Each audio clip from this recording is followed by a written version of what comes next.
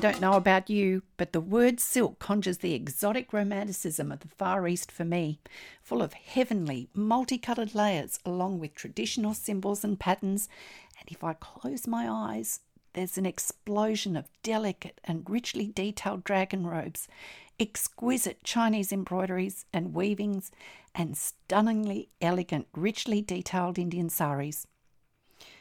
It's a bewitching and entrancing vision, fully backed and supported by a substantial history replete with the secrets of sericulture, distant caravan trade routes linking China to the Middle East via the Silk Road, and the expansion of silk production into the kingdoms of Korea and Japan, along with the empires of India, Persia, Egypt, Greece, and Rome.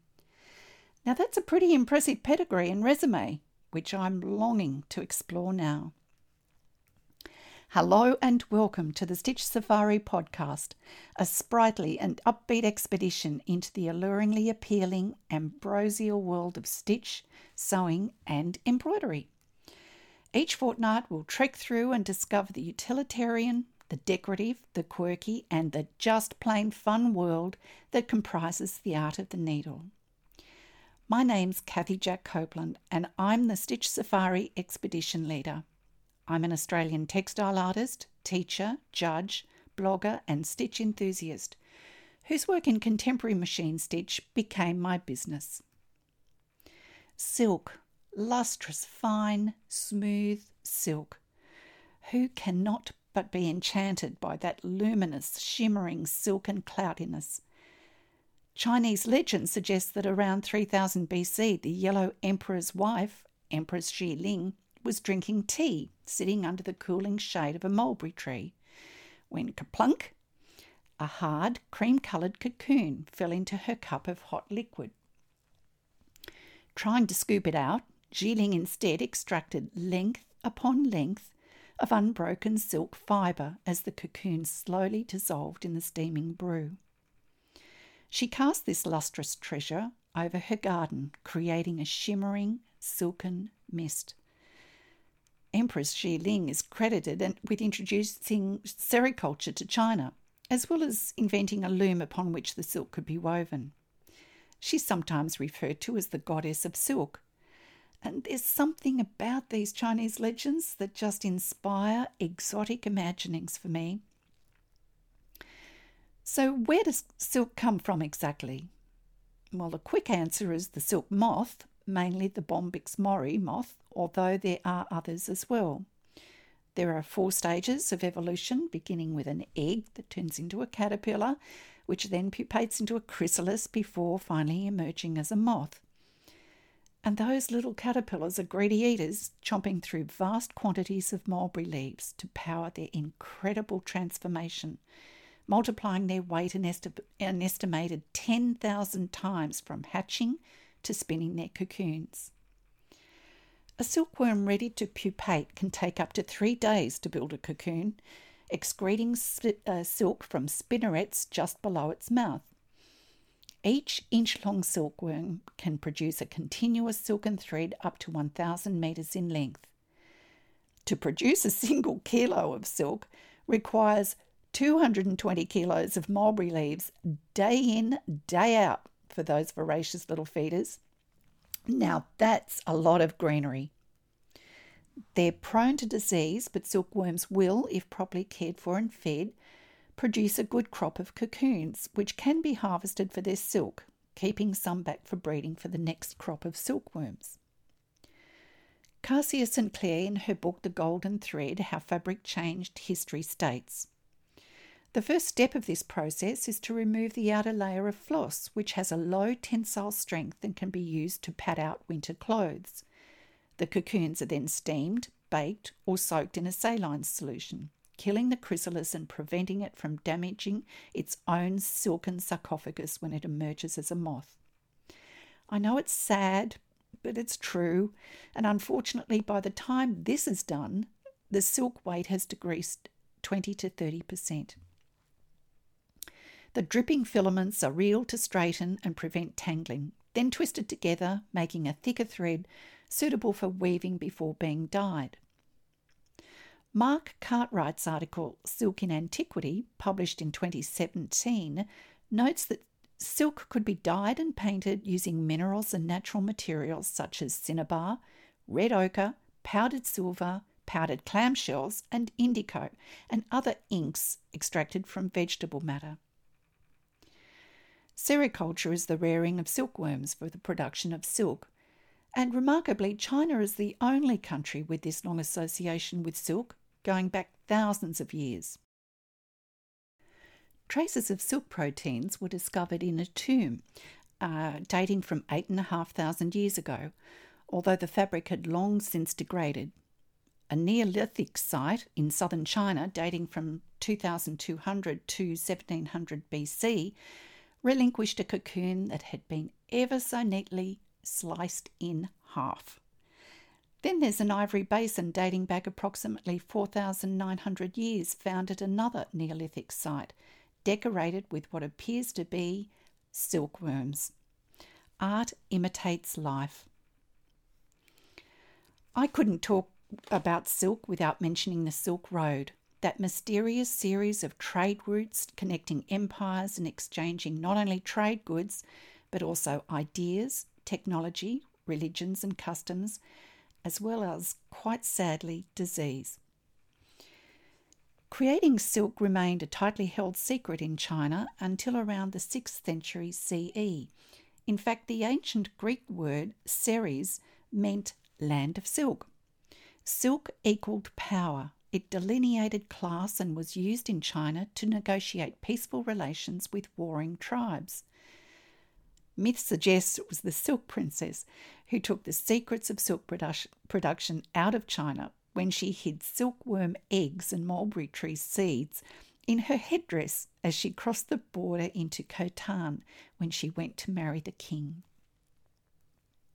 Silk in China was regarded as the bearer of good fortune, with numerous ancient inscriptions of the silkworm goddess going about riding in an ox-driven cart.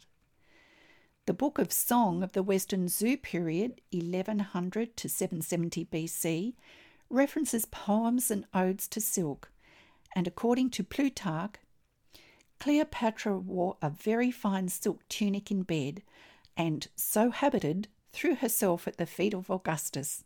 Don't you just love that? She was just trying to survive too. A young warrior come writer, Lu Qi, born in 261 AD and sadly executed aged 42 in 303 AD, wrote this in a little book about the art of writing. In a single metre of silk, the infinite universe exists. Such beautiful imagery in so few words.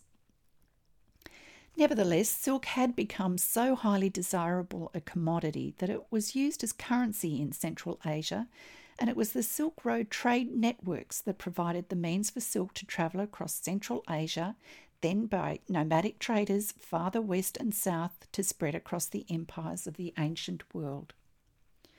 Marco Polo writes of Chinese silk, "No day in a year passes there do not enter 1,000 cartloads of silk, from which are made quantities of cloth of silk and gold." This so infatuated Christopher Columbus, he set sail for India, looking for not only silk, but also spice. The production of silk is ancient in India, with mulberry culture thought to have spread there from China through Khotan. However, ancient scriptures also allude to the fact that India had cultivated some form of wild silk independently of China. No one will ever really know. I'm just grateful for the input from these diverse cultures. Indian spinners and weavers could produce semi-transparent silks and muslins of extreme fineness, which were depicted in numbers of sculptures, with these filmy fabrics much in demand in the Roman Empire. These words by Seneca the Younger shed a male Roman view of his time. He wrote, "I can see clothes of silk, if materials that do not hide the body, not even one's decency, can be called clothes. Wretched flocks of maids labour so that the adulteress may be visible through her thin dress, so that her husband has no more acquaintance than any outsider or foreigner with his wife's body. Oops, someone's not happy. Anyway, back to India. In the beginning of the Christian era, Kashmir, where mulberry trees were known as the wonders of Kashmir, became famous for its silk production, with a number of references to be found in Western literature. Servius wrote in Virgil, "Among the Indians are the Seras," the Chinese. "There be on certain trees certain worms called bombaces that draw out very fine threads in the manner of a spider, and these threads constitute silk." The medieval period in India saw the silk trade flourish not only in Kashmir but also in Bengal, Mysore and other parts of India, with exports of this rich merchandise by the Moors headed to European markets. By the year 550 AD, the Byzantine Church and State had set up imperial silk workshops, and by the 6th century, silk weaving had been established in Persia. But it wasn't until the late 1100s that the silk production became acknowledged in Europe, when 2,000 silk weavers from Constantinople arrived in Italy to set up business. Mark Cartwright, again from the same article, Silk in Antiquity, published in 2017, states, "Silk was not only used to make fine clothes, it was used for fans, wall hangings, banners, and as a popular alternative to paper for writers and artists." Now, I've trekked through a ton of information on this silken journey, and I'm deluged with ideas for upcoming shows, but out of pure selfishness, I have to mention the Chinese dragon robes, those absolutely magnificent, seemingly simply constructed, richly patterned, woven robes worn by emperors, princes, along with some of the nobility and high and low ranking officials. Yet carefully and craftily designed within these robes was a complex code according rank and status, as well as employing ancient traditional symbology. I can't wait to start a journey on the dragon robe in a later episode. So, what's made silk such a venerated and coveted fibre over the centuries? Well, it's all to do with quality and the appeal of luxury. Quality silk is soft, glossy, and sumptuous. Its shimmering appearance is due to its triangular prism-like fibre structure, where light is refracted at differing angles, producing glimmering colours in a strong, non-elastic fibre. Apart from clothing and as a filling for luxury pillows and comforters, silk has also been used in women's stockings, surgical thread, and, surprisingly, in artillery shells to hold the explosive. 1920s Shanghai saw the birth of another of the world's most elegant garments for women, quickly becoming a fashion phenomenon, adopted by movie stars and students alike, but also reflecting the rise of the modern Chinese woman. The cheongsam, or qipao, is uniquely Chinese, harking back to ancient Chinese dress for inspiration. It was originally made of body-hugging silk, featuring a high neck with standing mandarin collar, in a one-piece dress with a straight skirt and high split on one or both sides. It could be worn short, mid-length or long for evening and formal wear. Sally Gow's 2016 article, A Brief History of the Cheongsam, is well worth a read. Mulberry silk equates to 90% of silk production, but there are other types of silk. There's airy silk, whose caterpillars feed on the castor plant, tussar silk, produced by a different larvae again, and mugger or wild silk from India. These silks differ in quality and usage, making them ideal for specific purposes, and as a result, we now have an abundance of silk fabrics to choose from, including charmeuse, chiffon, crêpe de chine, Dupion silk, georgette, habotai, organza, silk satin, shantung, silk creped back satin, and velvet. What an amazing journey from a cup of tea legend to the growth of an entirely new industry called sericulture, the development of a trade via the silk road routes, and to paying taxes and even wages in silk.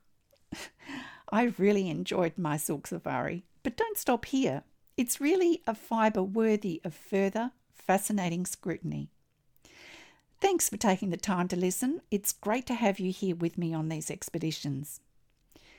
In the next episode of the Stitch Safari podcast, it's time to kick off our shoes again for trek stop number 2. So take a deep breath, relax, and enjoy idioms, proverbs, and truisms. And remember, precious are the memories that adorn our braided lives. Okay, bye for now.